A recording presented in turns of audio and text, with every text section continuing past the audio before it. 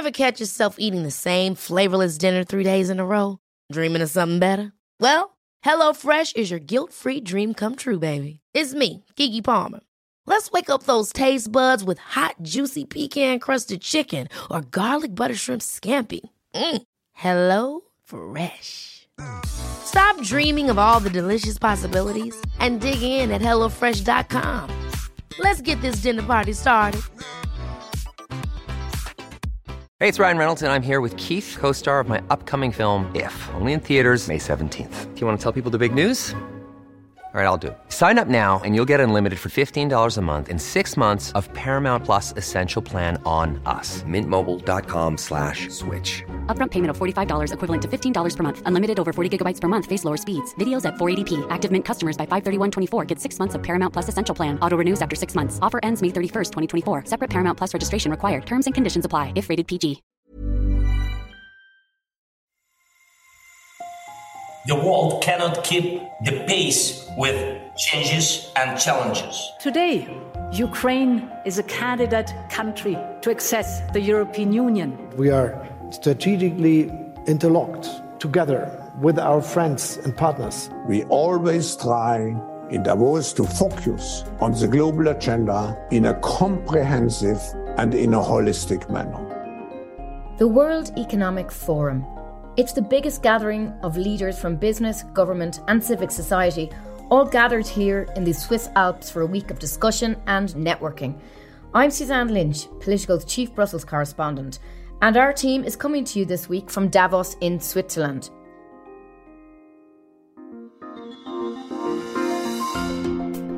If you haven't been following along this week, we've produced bonus episodes of our EU Confidential podcast each day from the World Economic Forum this week. We've debated everything from crypto to the subsidy spat spilling out onto the snowy promenade between EU and American officials. And we've been covering the controversy over the succession plans, or lack of Klaus Schwab, the founder of the World Economic Forum. Also, in this final episode from Davos, we're digging into the issue which has dominated discussions this week: Russia's war in Ukraine. On the main stage of the World Economic Forum's Congress Centre, we've heard from figures like Ukrainian President Volodymyr Zelensky and German Chancellor Olaf Scholz. We'll reveal how their messages are landing here in the halls of Davos. Also, throughout the week, we've been sitting down with top officials to get a sense of where the West and the world goes from here in its support for Ukraine. So let's get into some analysis of the big themes here this week in Davos. I'm joined by our expert panel who've been reporting from WEF all week. Erin Banco, National Security Reporter from the US. Alex Ward, also National Security Reporter in Washington. And Ryan Heath, Editorial Director. Erin, let's start with you. So one of the big issues here this week was Ukraine. I mean, you wrote earlier in the week actually about the absence of Russia here at WEF again for the second year. It's very, very obvious. But the big piece was Wednesday with the address by Volodymyr Zelensky. The world was hesitant in 2022 when Russia, without hesitation, made the war full scale. The world must not hesitate today and ever. The Ukrainian president spoke to the forum virtually just after news of this awful helicopter crash had come in. So that kind of overshadowed things in a sense. He began with a minute's silence. I shall ask you to honor the memory of every person Ukraine has lost with a minute of silence, please. What else did he say? What was his message here? So Russia's absence has really left a vacuum here at WEF that Ukraine has been able to fill. President Zelensky had another virtual message that came up on the big screen in the big center. He talked about a couple of different things. What he always talks about, is weapons and the need for the West to continue to send more advanced weapons. He talked specifically about tanks. The supply of Ukraine with air defense systems must outpace Russia's next missile attacks. The supplies of Western tanks must outpace another invasion of Russian tanks.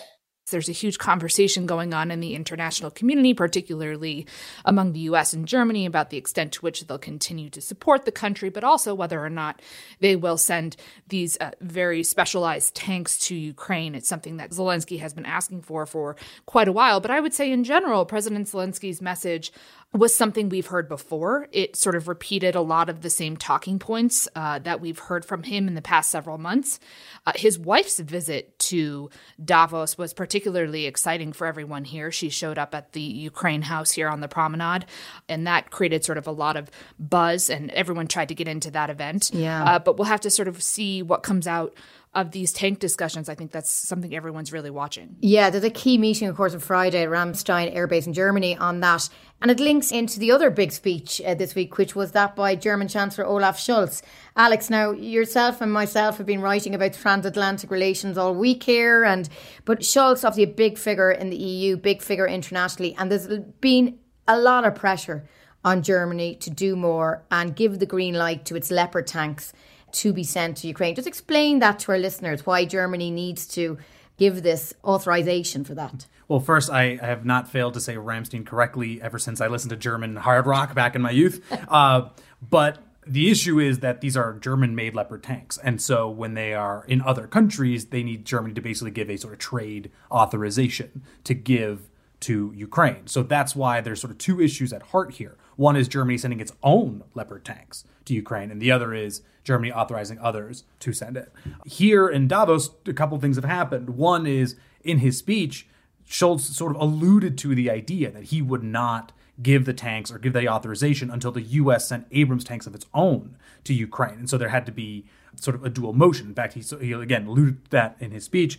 And this is the strategy we have, that we are strategically interlocked together with our friends and partners, that we are working together with them, that we are discussing with them, and that we are never doing something just by ourselves, but together with others, especially the United States, which are very important in this common task to defend the Ukrainian independence and sovereignty. And then we at Politico found out that he spoke to U.S. lawmakers, about 12 of them that are here as part of the delegation behind closed doors, and told them very directly, that is the deal. That is the trade. It has to be Abrams for Leopards. Yeah. And also German media reporting that Scholz has conveyed that message to Biden directly. So this is now the tussle that's playing out here in Davos and across the transatlantic alliance. You know, I was in the Congress Hall when Scholz was giving his speech for some of it. And, you know, he did make the point, I suppose, trying to communicate that Germany has already given 12 billion euro in help to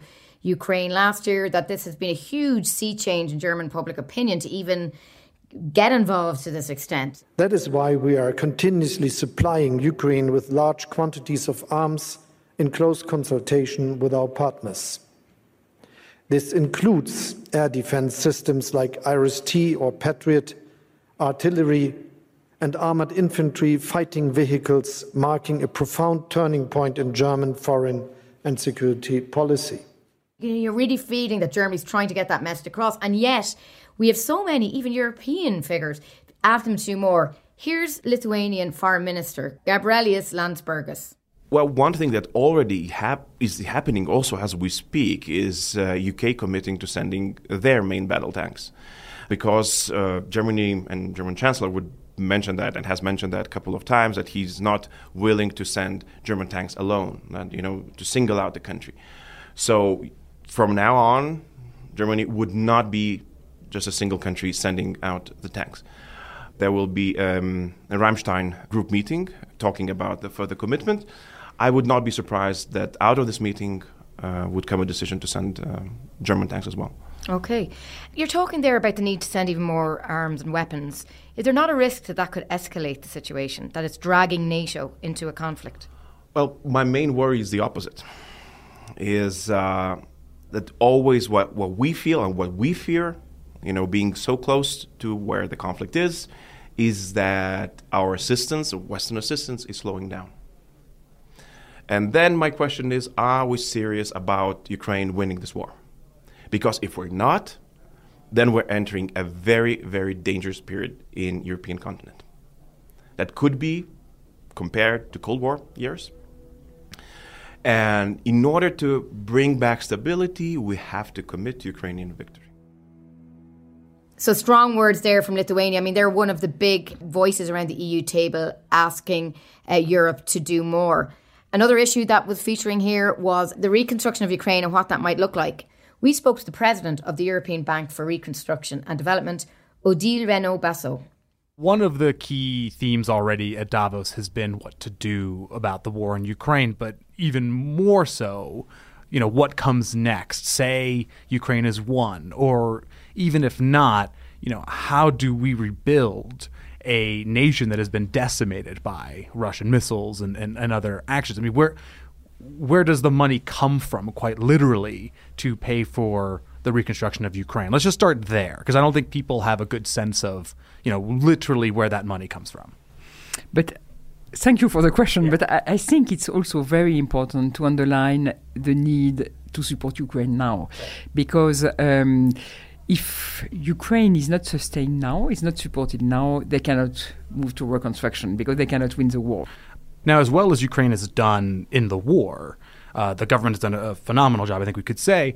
It is still a government that has a bunch of corruption problems. And so how do you navigate that? Because the Ukrainian government's going to say we want these projects done, XYZ projects.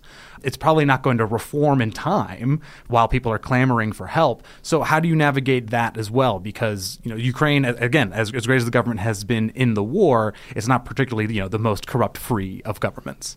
So indeed, I fully agree with you that in the context of the war, the functioning of the Ukrainian government has in a way very much improved and is much more efficient and than it used to be. So I think the war, because it focuses the mind, sure. And you have some very important progress have been made. For example, in management of the procurement, we help with a sort of digital platform, Zoro, in order to improve quick procurement and transparent procurement for government and administration. And as I was saying, we are still working on improving, governance. The government has taken some positive step on legal reform of the judicial system. So I think that we need to, and we are sticking to our principle and requests. For example, in the clients we agree to work with or not. So we work with clients, we know them, we are confident that they will manage, in a good manner, the funds we are providing them. So even if the circumstances are very challenging, we need to preserve our standards in the way we intervene and support the country. And I think we managed to combine high level of standards and effectiveness and rapidity. Is there a situation in which money that Ukraine wants for rebuilding would not be sent because of corruption or lack of reform issues in Ukraine? I think that may happen. I think that if we want, because we need also, we get some support from countries, from taxpayers from other countries in order to be able to do what we are doing in Ukraine. And so we need to provide them with the confidence that the money which they give to Ukraine is well spent. So I think that's something which we need to be able to do that if circumstances you described happen. Stay with us, because coming up in part 2 of the podcast, we'll get more details about EU-US tensions over subsidies, an issue which has been dominating much of our coverage throughout the week for Politico. And we'll hear from the Secretary General of Amnesty International, Anya Kalamar, as well as Irish leader Leo Varadkar. Stay with us. Quality sleep is essential. That's why the Sleep Number Smart Bed is designed for your ever-evolving sleep needs. Need a bed that's firmer or softer on either side? Helps you sleep at a comfortable temperature? Sleep Number Smart Beds let you individualize your comfort, so you sleep better together. J.D. Power ranks Sleep Number number 1 in customer satisfaction with mattresses purchased in-store. And now, save 50% on the Sleep Number Limited Edition Smart Bed for a limited time. For J.D. Power 2023 award information, visit jdpower.com/awards. Only at a Sleep Number store or sleepnumber.com. Hold up. What was that? Boring. No flavor. That was as bad as those leftovers you ate all week. Keke Palmer here. And it's time to say hello to something fresh and guilt-free. Hello Fresh. Jazz up dinner with pecan-crusted chicken or garlic butter shrimp scampi. Now that's music to my mouth. Hello Fresh. Let's get this dinner party started. Discover all the delicious possibilities at HelloFresh.com.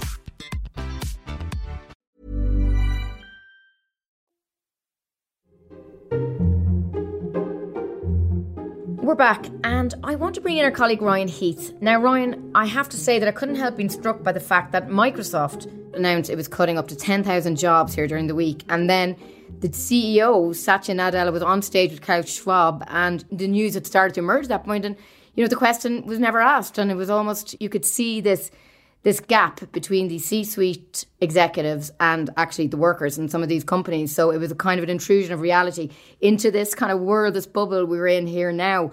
But Ryan, you've been reporting on the World Economic Forum for many years, and it's this forum we see that brings business, politics, lawmakers and civic society together.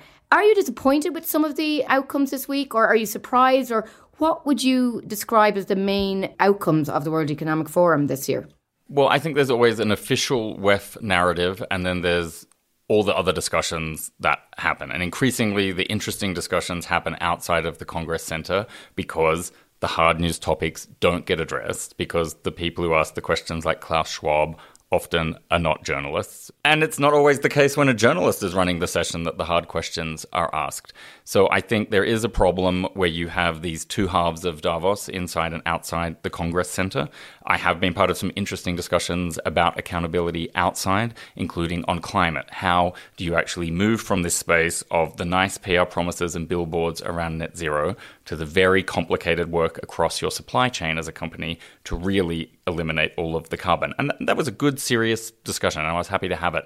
We had Pride on the Promenade on Wednesday night, and that was very much about big companies saying that they want to move into an action zone to support their own workers because they think it's the right thing to do around making sure that LGBTQ communities around the world aren't subject to the sort of things that the Saudi government or the Emirati government subjects those people to, which includes punishment by death if you're caught in gay acts. And this is always a topic of discussion at Davos.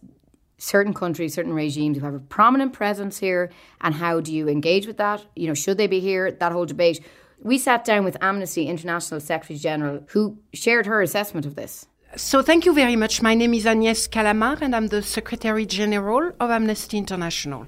In particular, the area of human rights. Are you concerned about some of the regimes that are represented here? I'm thinking of Saudi Arabia. Well, look, I'm always concerned when governments that are responsible for massive human rights violations are given a platform and are enabled or empowered, emboldened. That is always a concern of mine. It's not just in Davos. I was in Egypt at COP, so that was also a big issue. And so it is, of course, a challenge. That they should be there physically is one thing. I understand the nature of and the vision behind it. When I draw the line is when those actors are made to believe that they are free of any kind of obligations vis-à-vis their own people and vis-à-vis the rest of the world, when they are given a platform that they do not deserve. That is where I think the problems become very acute. So in other words, we need to be honest about the records of these countries and not try and whitewash it. Absolutely. And there needs to be engagement on those issues. I do get alarmed when I see special session about what Saudi Arabia can do and what other countries with frankly, an appalling track record can do to the world. Saudi Arabia, notwithstanding their human rights record, is an actor whose entire economy is based on the oil industry, which is at the heart of the climate change. So just that particular issue, the fact that they've really, over the last year, instrumentalized Russia's aggression against Ukraine to push for their own agenda and to bring back the fossil fuel at the heart of the global economy, that is so problematic. And there is no discussion around that here. There were also some discussions here, as you say, on the periphery. Like, this is the structure of Davos. In the main Congress Centre, we have all these panel discussions going on all day, very public gatherings and staged events. But around the promenade and around on the edges, we have sometimes the more interesting conversations. And of course, we have Greta Thunberg here today at Davos, participating in some events outside the Congress Centre. I also think a lot of the conversations that are taking place aren't necessarily in the hubs either. I think that people are holding, private breakfasts and coffees and, meetings one-on-one. I've certainly found as a journalist that I have barely been in the Congress Center. All the best conversations, including with even the crypto companies, have been over coffee, and you sort of find them in these unguarded moments where they're able to really tell you what they think and feel. And I think that's probably where most of the action is taking place behind the scenes. I mean, looking back on the week, Ryan, the theme of this World Economic Forum was cooperation in a fragmented world. It does feel pretty fragmented. Yeah, it absolutely does. From the crypto folks who can't figure out how to define themselves, through to the debate about how much to support Ukraine, through to the fact that the financiers here are living in their own bubble and don't really engage in a lot of the discussions the rest of us are having. It's very fragmented. And I think Klaus Schwab isn't able to impose a narrative and announce what the big win of the week is. Maybe he could once upon a time, but that's not the world we live in now. Yeah, very true. I mean, the fragmentation as well. I mean, bringing in Alex here, which we've been talking about all week, this sense that countries are retrenching into their own national blocks or their own economic blocks and moving away from globalization and thinking about how they can shore up their own domestic industries. Like, this is the polar opposite to what Davos is supposed to stand for, which is free trade and globalization, etc. And Alex, on that issue of free trade and protectionism, we've been writing about this ongoing interaction between the EU and the US on the Inflation Reduction Act, and some great reporting that we found out here about Joe Manchin. He's the man of the moment, the senator from West Virginia. We've been seeing him throughout the week here. And now he's been getting FaceTime with leaders over the last few weeks and months, we realise. Yeah, he is the U.S. lawmaker who helped get the Inflation Reduction Act through Congress, in part because he wrote a section of the bill that included, for $369 billion, not a small section, that included incentives for the energy and climate industries. And now this has rankled people here in Europe, leaders in Europe who are upset that this could be hurting their industries. And Joe Manchin is now here as part of the delegation and kind of the face of this. And sort of the guy who effectively broke the transatlantic economic order for it temporarily is here to put it back together. And so he's been talking to, in recent months, Emmanuel Macron, but since he's been here in Europe with the Luxembourg Prime Minister Xavier Bettel, and also with Olaf Scholz privately. Yeah, you can read our report on Politico.com and Politico.eu. Some of those fresh details are fascinating about Joe Manchin and his meetings with these EU leaders. It's somebody who's very familiar in the US, but not that well known in Europe. Not any longer, though. I mean, here's Irish leader Leo Varadkar speaking this morning, and he made the point that, yes, the discussion is about subsidies, it's about trying to cultivate homegrown industries, but he doesn't want the pendulum to swing too far. Well, I think we're a long way from a trade war between the EU and the US, but what the US has done with its Inflation Reduction Act is it is stepping in essentially to subsidise its businesses, and that is done to a degree at the expense of businesses outside of America, and because of that there has to be a European response. So the risk is a tit-for-tat scenario whereby both the US and the EU try to compete with each other when it comes to subsidies at the expense of our own taxpayers, or try to bring in trade restrictions on each other. And that never works. Europe and America benefit from free trade, won't benefit from any form of protectionism. So we'll be very much a voice at the table in Brussels for the EU and the US to come together and really agree on how we can work together to boost those green industries, which we want to do as well, whether it's electric vehicles or whether it's offshore energy, and avoid getting into a subsidy war, which will actually just cost taxpayers in both places a lot of money. So thanks, guys, for being here throughout the week. We're nearly at the finish line. Politico has been here throughout the week, and we've been monitoring this from our perch just over the Congress Centre. It's been a fascinating week with lots of different competing agendas, lots of different competing priorities. But I think, as Ryan, you said, nothing really emerging as a key win here for WEF. But we survived. I'm telling you, I survived Davos and all I got was this lousy pink sweater, Suzanne. That's my takeaway. It looks good on you, Ryan. It looks good. Thank you so much to the panel for joining me, Erin, Alex and Ryan. Thank you for listening, both our listeners throughout the week for Davos Confidential and our regular EU Confidential podcast listeners. We'll be back next Thursday with our regular EU Confidential podcast. Make sure you don't miss it. That's a wrap. And thanks to everyone here who's been helping out with our Politico broadcast throughout the week. And that includes our executive producer for audio, Christina Gonzalez, who has been organising and driving this coverage throughout the week. Thank you again, and thanks for listening.